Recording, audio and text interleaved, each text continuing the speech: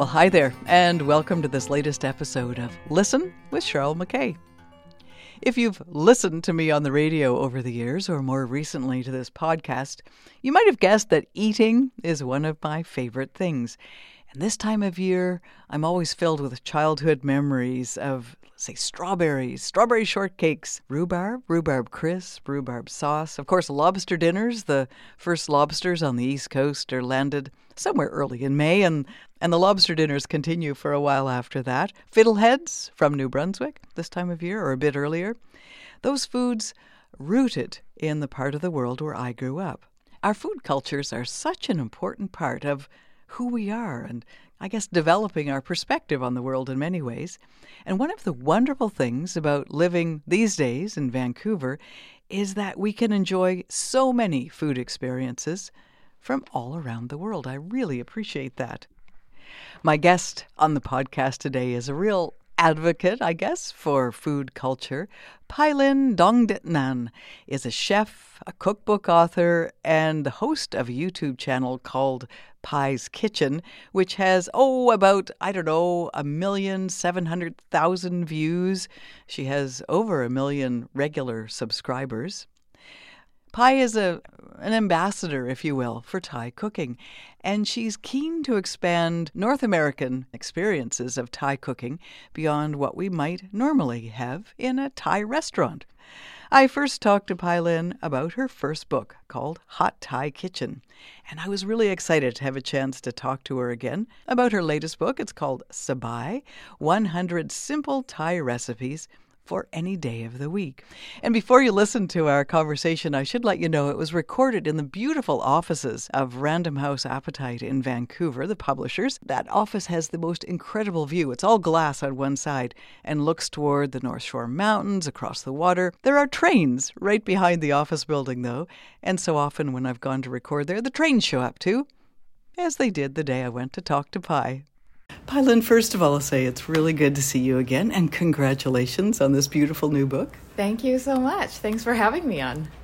Tell us about the title. So the title is Sabai, and Sabai is a Thai word that it's basically a way of life for Thai people. It means to be relaxed, to be comfortable, to be at ease, and you can use it in many contexts. You can use it to refer to your body when you're comfortable, your mind when you're worry-free, or even a chair. You can say a chair is very Sabai. It means it's a comfy chair. And the spirit of the book is that the recipes can be cooked Sabai, as we say it in Thai. So relaxing, easy, Yeah. No stress. No stress, nothing complicated. Everything is doable on a weeknight. And home cooking, too. You talk about that in the introduction, that a lot of these recipes are things that you'd have at home, not so much in a restaurant or places where you're eating out. Yeah, and that's what I noticed with having been in North America for over a decade now, almost 20 years actually, is the Thai food that people have access to here. It's a very small subset of Thai cuisine. There are things that restaurants have deemed are popular amongst foreigners. There are things that are, if you're going to serve the public in a restaurant, it has to not be too simple, right? So there are certain kinds of food. And so there's a whole nother set of dishes that we eat at home all the time, but they never make it to the restaurant, either because it's too simple, too plain, or restaurants might think it might not be received well by foreigners, so they don't put it on. So those are all things that I didn't shy off, and I put everything that I feel like is worth making in your home kitchen. Can you give us an example of one of those things that wouldn't necessarily appear in a restaurant here, but is a staple at home? Well, a really easy one is a Thai omelet. So a Thai omelet, I don't think any restaurant would sell here because it's literally just eggs and fish sauce, and you fry it, and sometimes you put ground pork in it, but that's all it is. And you fry it in lots of oil. It's golden brown and delicious. You serve it over rice. That is something that was probably the first thing that I ever cooked. And I say that even though I have no memory of it, because it's the first thing that any Thai person ever cooks, because it is the easiest thing and it's eaten all the time. It's one of those desperate dishes where you've got nothing else, but you've got eggs, because everyone always has eggs, and you always have fish sauce because every Thai person has fish sauce. And this is something you can make. And another one is a dish called japchae, and it's in English I call it grandma's pork spare ribs stew with lots of vegetables. And that is just, it's not a looker, it's a brown soup with lots of vegetables, and it, like in a restaurant, it's just not really quite, it's not impressive, right? It comes out and nobody goes, wow, it comes out and it's like, oh, okay, it's like this brown soup, but it is so good. It is such a delicious soup, and it's something that I have all the time at home. Is that the one that you mentioned that you're not quite old enough to make yet? Yeah, that is the one. Japchae is one of those soups that associated with grandmothers. It's something that my grandmother made for me, and every time I make it, I feel older. Like I feel like, oh, this is like such a grandmotherly dish, and it's just slow stewing of vegetables, and it's just simple, but the flavors that come out of it is just so comforting. It's interesting you mentioned vegetables. I'm thinking of some of the vegetables that you include here that wouldn't necessarily, like, for example, Brussels sprouts that you hadn't really encountered until you came to North America, but incorporating them into these flavorings and recipes. Mm-hmm. Yeah, for sure. And that's sort of the one struggle that I had coming here was the produce. Fish sauce, soy sauce, oyster sauce, all those we can buy here. But they're just vegetables, fresh produce, like some of that, it's so much harder to export those, right? So I've had to sort of become more creative with what vegetables will work and will not work. And Brussels sprouts are just like little cabbages, really, but cuter. When you mentioned cabbage too, it made me think of a recipe. I love cabbage. I love eating cabbage, and I just thought I've never thought of putting fish sauce in, but you've got one recipe in here with cabbage, garlic, and fish sauce. I think that's it. Is there something else? No, that's it. That's its simplest form. I mean, you can put some black pepper on it if you want, but in its simplest form, it is just cabbage, garlic, and fish sauce. And the flavors that come out of that it's mind-boggling how good such a simple dish can be, especially with cabbage. I feel like cabbage is one of those things you buy ahead of it, you're stuck with it for 3 months, right? Because it just seems to multiply itself every time you chop it up. And we're always trying to find ways to use up a head of cabbage. And so this side dish is great because it goes with anything. You can sort of make it as your vegetable side dish, and then your main can be anything. It doesn't even have to be Thai, and then you've got this tasty cabbage to go with it. I've got a few vegetable side dishes that are like workhorse in the kitchen, because I feel like when we cook, we're thinking like, what is my main, right? What am I going to have chicken today? I'm going to have fish today. Like you're thinking protein.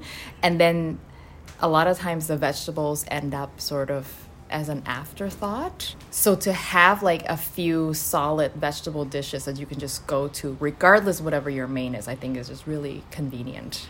I love too that you mentioned that when your mom was living in the States for a while, she ended up making papaya salad. She couldn't find papaya at that point, and cabbage came to the rescue. Yeah, and she was ecstatic. And I don't know where she got the idea. Maybe she was just in the grocery store and was trying to look for firm vegetables, but she tried it and she was just over the moon with how well it turned out. I mean, it's crunchy vegetable that goes so well with this tart, spicy dressing that papaya salad has, and she just kept going on about it for 20 years. And then when it was time for me to leave, she remembered, if you ever want papaya salad and you can't find green papaya, cabbage works really well. And she remembered it from all those years.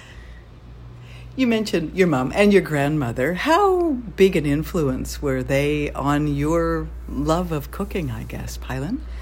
So my mom doesn't actually cook. No? Except for papaya salad. Except for papaya salad, which she only made because she was over in the States and she had to kind of fend for herself. But back home, we have a live-in cook, a live-in nanny who also cooks, I should say. And so she didn't cook much, but she always supported my love of cooking. So when I was a kid, I started to love baking. And in Thailand, we don't have ovens. And she went and bought an oven just so that I can make all these cakes and cookies that I wanted to make. So she was always very supportive. I remember I was making a devil's food cake, and the recipe I got was from the side of the cocoa powder container. And I made it, and it was great. And she said, you should sell these. The cakes. The cakes. And I said, to who? And she said, oh, I'll sell them to my coworkers. And so she went and got orders from her coworkers. and came home and said, so I got an order for 14 devil's food cakes. 14.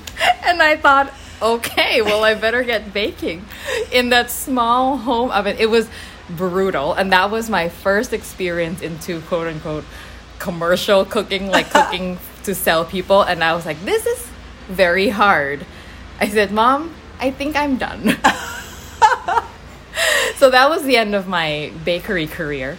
But so my mom was always supportive, but my grandmother was an inspiration. So both my grandmothers, actually, they loved to cook. They're one of those grandmas who just cooked in order to show their love, cooked for all their grandchildren. Like, I mean, everything they did just revolved around cooking. And even though I didn't really learn much in ways of like cooking techniques or anything like that, it was really an inspiration for me to express love using food. Are either of them still around? Yeah, I have one grandmother. My maternal grandmother is still around, and she's 95. Unfortunately, she's too frail to cook anymore, and so I feel like I've had the last of her cooking. However, I have been working over the past several years to preserve all of the dishes that she has regularly cooked. And so many of those are on my YouTube channel. One of those is in my book, as I mentioned, the pork rib stew. And it's been really rewarding to make sure that like everything that all the dishes that I will remember her by, I can recreate. And how did you go about doing that? How did you go about collecting them, I guess? Because I'm sure she didn't have things written down. No, she didn't have things written down, but I've seen her cook them enough that I know kind of what goes into them roughly. And I am experienced enough of a chef to be able to recreate them. However, are they exactly the way she makes them? No. But that's not really the point for me. The point is for me to make something that will remind me of her. Right. The point is not to make something that's exactly the way she does it. Because to be honest, I can make some of those things better than she can, right? Like, you know, she's not a trained chef or anything, but what I want from it is the memory. And so as long as I can like make this thing and think this is a dish my grandma used to make, that's good enough for me. It doesn't have to be exactly like it. I got such a pang when you said that thing about having the last of her cooking. And I remember that with my own mother when I realized, I'm never going to have all those 16 things that are the best that she ever, did. It's such a moment to realize that's over. It really is. And I feel like every year I'm a little bit afraid that it'll be the last year that I'll see my grandmother because she's 95. I mean, she's still walking around. She's still as healthy as a 95-year-old can be, I think. I am at the point of trying to treat every moment that I have with her as if it were my last, because it could really be. Has she seen your success, your amazing success? Like, does she watch the YouTube channel? She has seen it. I'm not sure she quite understands it, because she'll see the book and then she'll see the videos and then she'll ask me, so what do you do for work? I don't quite think she understands how this translates to making a living for yourself. And then I just tell her, well, I make these videos for work. She watches a lot of TV. I don't think she has any understanding of how those TV shows make money or how they are able to just kind of keep going. But she doesn't ask too many questions. When you said about the cakes and feeling like my commercial baking career is over, when did you come back to cooking? What brought you back to that, Pailin? Oh, I never left the cooking, but I didn't sell anything to anyone anymore for a long time. I kept cooking, but I realized there was a difference between cooking and a difference between cooking to sell. There's a big difference. And then I got into restaurant work after that, and so I fully appreciate the difference now. And in fact, when I was in culinary school, there were people who dropped out. And several of my classmates dropped out because they realized this is not what I thought cooking was. Because they enjoy cooking, they love cooking for themselves, it's a great hobby. They go into culinary school and it's like serious, a lot more high stake, a lot more stressful than I think they expected. And they're like, no, I don't want this. You were at culinary school in the States? In San Francisco. Right, yeah. And what brought you to that one specifically?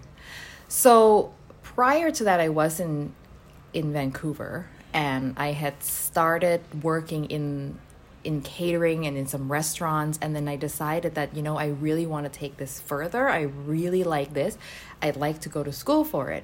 And I was looking for different culinary schools, and I had a desire to go elsewhere because I felt like, I've been in Vancouver for a while. I want to see other places. And then somebody said, well, if you're going to go, you should go to a good food city because you want your education not to just be in the school, but also be outside where you're going to eat at restaurants, you experience all these other things. And that's when I thought, well, what's a good food city? And somebody said, well, either Paris or San Francisco came up, and a few other places. And my dad said Paris is a no-go. Why, I wonder? He was too afraid that because I didn't speak good enough French. I think he wasn't comfortable with the idea of his daughter just going off to France, on her own. But San Francisco was a safe English-speaking place. And so he was like, I'm okay with San Francisco. And so I went to San Francisco, and it was just great. It was so amazing. And I'm really, really glad I chose a place that had such a rich cultural environment. Because I did get accepted to the CIA in New York. But the CIA in New York is in uptown New York, in the middle of nowhere, and you're basically trapped in the school. And then you're very far removed from the city, right? So if you want to go out to eat in a restaurant, it's like a trip. So I thought, it's a very prestigious school, but that'll be all I have access to. And I felt like, I think there's a lot I can learn from not in school. So I'd rather choose a school that's not quite as reputable, but then I'll have all these other things that I can learn from. So you immersed yourself then in the restaurants, the markets, that sort of thing? Oh, yeah. I went out to eat. I went to their farmers markets. There were so many good farmers markets. And in California, the produce, the variety of stuff that they have is just amazing. And big Asian population. So I could get every Thai ingredient that I wanted. And that's where I started my YouTube channel, actually. Really? It was in San Francisco, and it was a great place to start because I had access to every ingredient that I wanted. And we were talking about that before we started recording. You were early on in this whole YouTube thing. Yeah, I started in 2009. That was before the word YouTuber existed, I think. That was not a thing that had been invented yet. And people were just starting to post shows on YouTube. YouTube started and people were using it to share cat videos and, whatever random funny videos. And then around that time, there were starting to be actual shows that people were making for the public. And that was when my brother suggested to me that, hey, you've always wanted to have a cooking show. You should just do it on YouTube. Now you don't have to wait for anyone to approve of you and put you on TV. You can just do it by yourself. And I got really excited by the idea because I did always want to have a cooking show. And suddenly it was possible. And how did you even know where to start? I actually had several ideas of what kind of cooking show do I want? Because I still really love to bake. So maybe I can have a baking show. And I was in culinary school, which was all French and all, traditional French cuisine. And I thought maybe I can just do a show on whatever I was learning at school. But I decided to major in Thai cooking because at that point I had been in North America long enough to have been very frustrated by the Thai food that's available here. I had been to many Thai restaurants and none of them came close to the kind of flavors that we would have in Thailand. And I was getting a little just annoyed and I didn't understand why. I was like, why are the food in Thai restaurants here not the same as the ones in Thailand? And then I decided that that's what I was going to do. I was going to have a show where I would make Thai food the way that we make them in Thailand. And why? Why do you think the restaurants here were not making food that way? I fully understand it now. Yeah. Back then I didn't understand, but now I do, and I have a lot of sympathy and empathy for them. And basically, the people who came to North America, the Thai people who came to North America, started a restaurant because it was the only way they knew how to make a living for themselves. They didn't speak good enough English. They couldn't fully integrate themselves into society. So it's like, what can we do? Well, we know Thai food, so we can make Thai food. Now, because their main goal was not to share Thai food with the world, their main goal was to make money, make a living.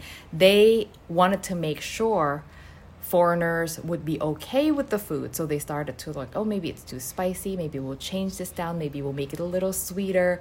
So they started modifying the food because they didn't want to take any risks. On top of that, at the time, ingredients weren't widely available. So they had to make a lot of substitutions. Right.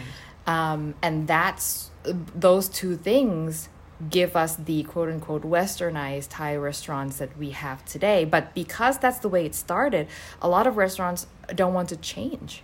So because that's the expectation of what people are going to eat, right? Yes, that's the expectation. And so they, even though they can get all of these ingredients now, they don't want to change because we have regular customers who expect these things. And then restaurants breed other restaurateurs. So a lot of Thai people who own restaurants have their start in another restaurant working as cooks and servers, and then they go off and start their own restaurant. But that's what they know, that's what they learned. And so they take it and they start another one using the same sort of formula that they learned from their old place. So that's why you see a lot of Thai restaurants that are very similar. Mm-hmm. They have very similar menus. The things are on the menus are the same. That's because they sort of all have the same roots, and they come from one point, so to speak. I am very happy to say that things are much better now. Like, we have Thai restaurants that are owned by people who actually are passionate about Thai food, are here to share Thai cuisine with the world, and they're doing really interesting things. They're doing food that tastes like at home in Thailand. I think we still have quite a ways to go, but there's definitely a lot of change coming, and I'm happy to see that. It's a work in progress. And as you mentioned, a lot more ingredients. Yes. Readily available now. And I love how in this book and on the YouTube channel, in fact, you take us on a shopping trip to select some of the best ingredients. And it's so helpful. Yeah, ingredients is everybody's biggest obstacle. Mm-hmm. It really is. When you start cooking Thai food, or I think any new cuisine, the ingredients is your biggest hurdle, because you read a recipe and it doesn't matter how easy the recipe is. If 5 of those things you have no idea what they are, you're done. Yeah. You're like, I'm not doing this, right?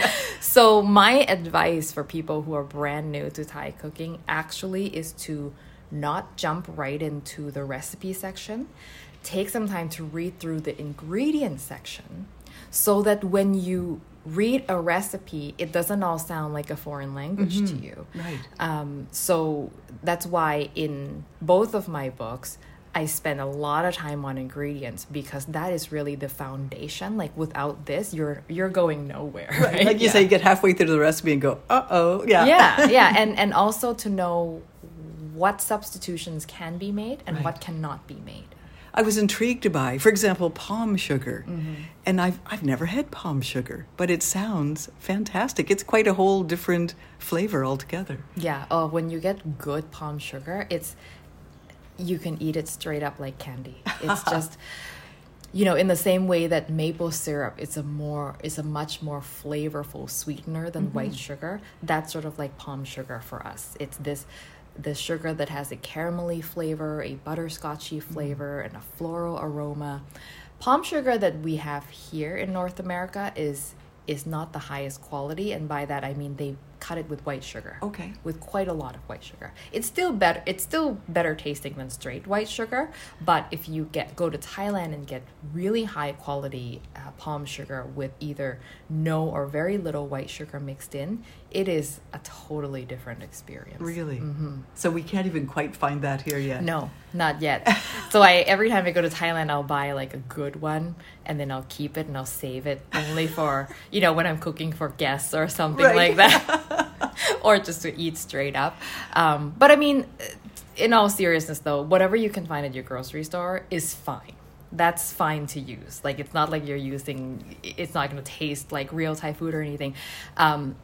Because a lot of times palm sugar is used not huge quantities, right? So there's a lot of other flavors competing, and then it's fine. The only place where it will matter is when you're making desserts or anything where the sugar flavor is the prominent flavor. Then the better your sugar, the better your dish will be. I hadn't realized that there was a specific Thai soy sauce either. Yes, so soy sauce, if you go to any Asian grocery store, there's a whole aisle dedicated to nothing but soy sauce. And that, it actually stumps a lot of people because, people walk in and it's like, all I want is some soy sauce. And now I'm presented with 50 options. And it really throws people off because they don't know which one to choose. And Thai soy sauce is also I wouldn't say very different. It tastes distinctly different. But for the most part, if you substitute the kikkoman that you can get, it'll be fine.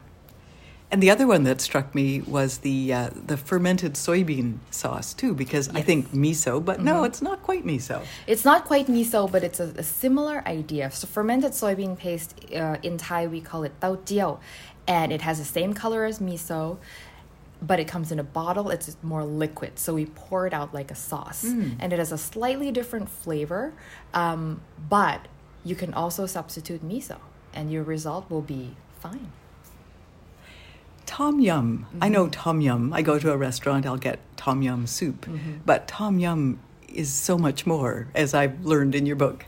Yeah, so here, if you go to a restaurant, you would likely be offered 2 types of tom yum at the most. One with shrimp and maybe one with chicken. Right.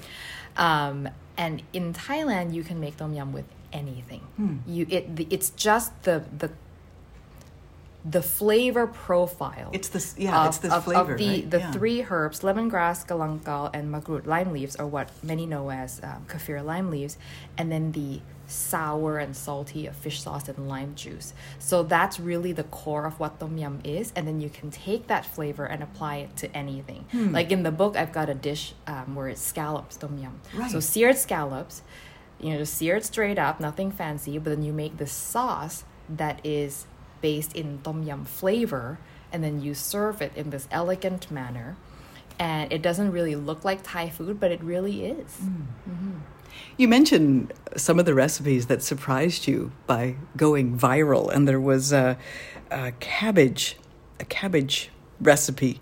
I guess it was the garlic cabbage, and it went viral in Thailand. Yeah, right? It was just bizarre because it's a cabbage stir fry, why would anyone be so interested? And this just, at some point in Thailand, it just went viral. I think there was one video where the person said that here is the secret to the most delicious cabbage and fish sauce stir fry you'll ever make. And because it's so simple, I think this is it. Because it's so simple, people are like, oh, come on.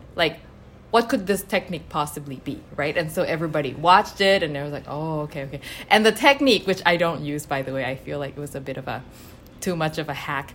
They sprinkle the fish sauce around the edges of the wok and let much of the fish sauce sort of sizzle away and evaporate. And then they use the cabbage to wipe the edges of the wok to sort of mop up whatever is left from the fish sauce. Right. And I thought, you know what? We'll just make cabbage fish sauce. It's fine. No need to mop up your wok with the cabbage and do all this fancy trick.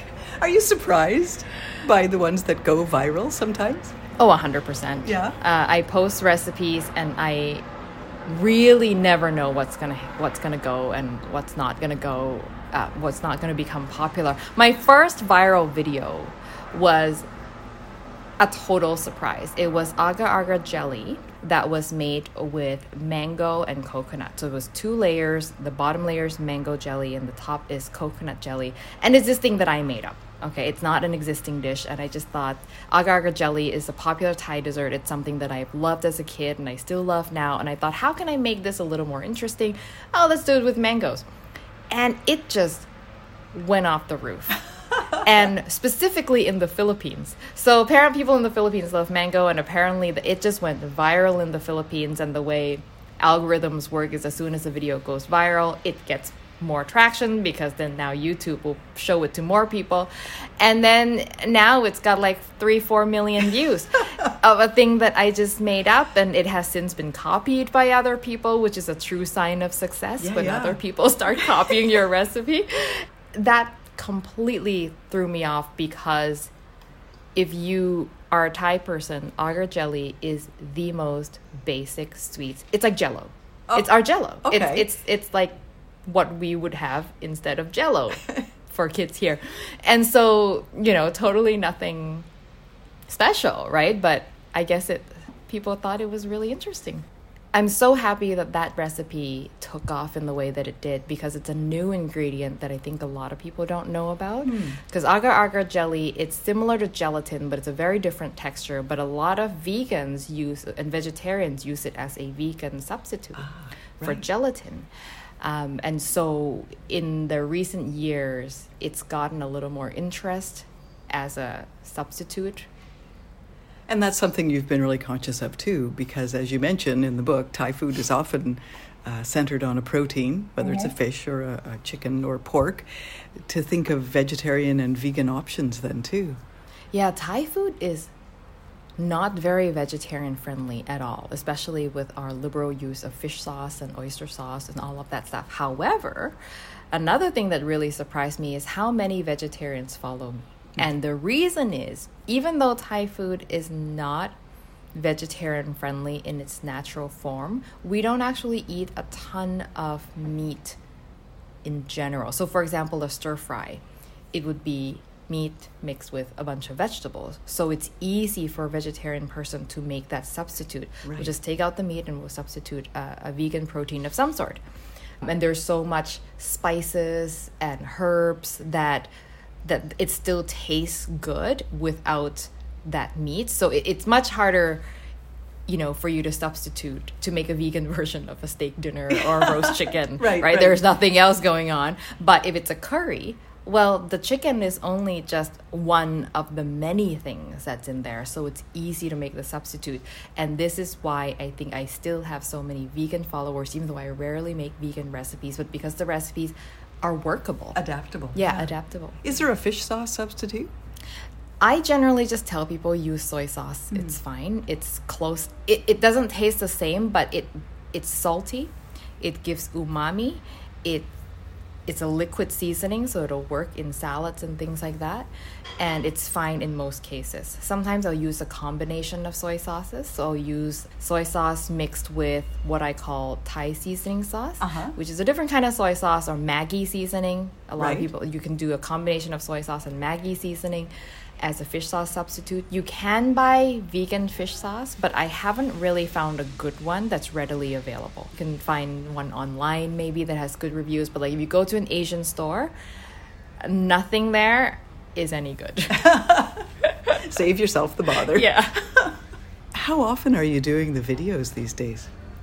I'm posting videos once every 2 weeks. Wow. Yeah, and now I'm putting a lot of my energy also in the website. Because before, when I started, I only made videos and my website didn't really have any information other than the recipes themselves. But now I feel like a lot of people want to read.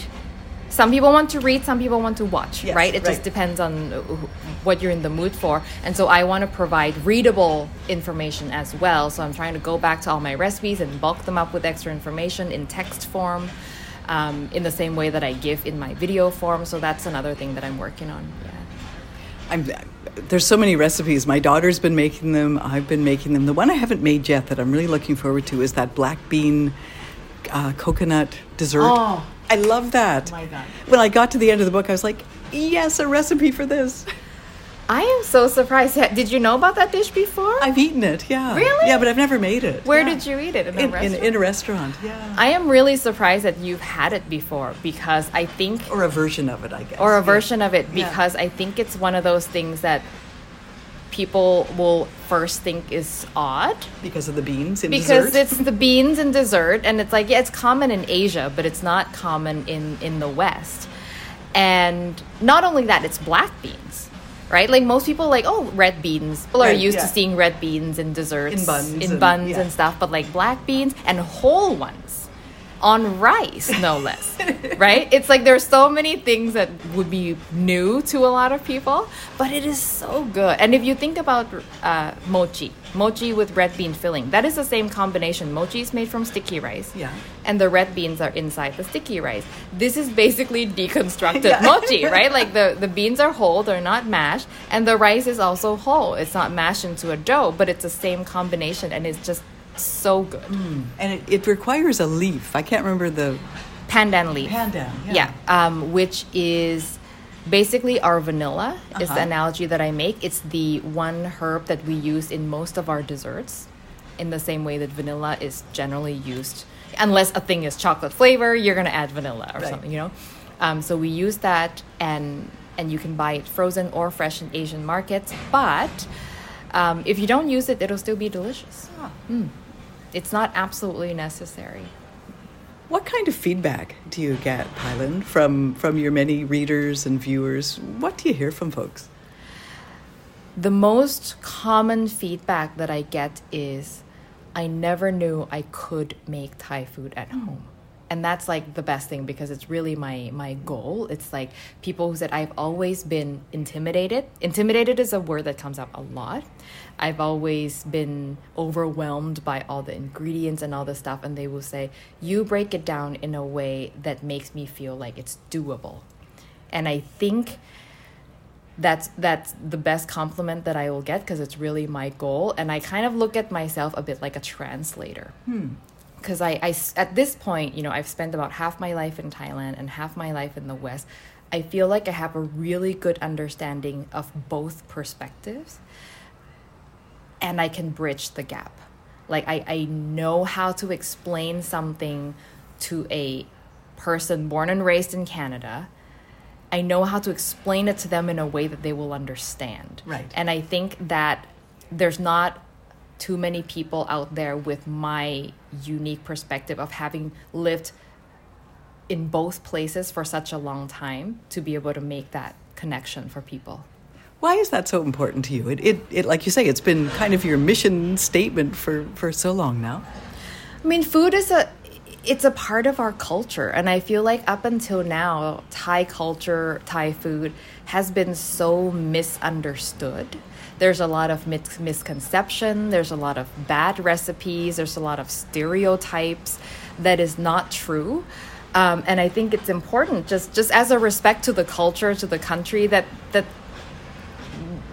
truth is out there, so to speak. But also, somebody just said this the other day. She's a follower of mine. She said, I never liked Thai food until I tried yours.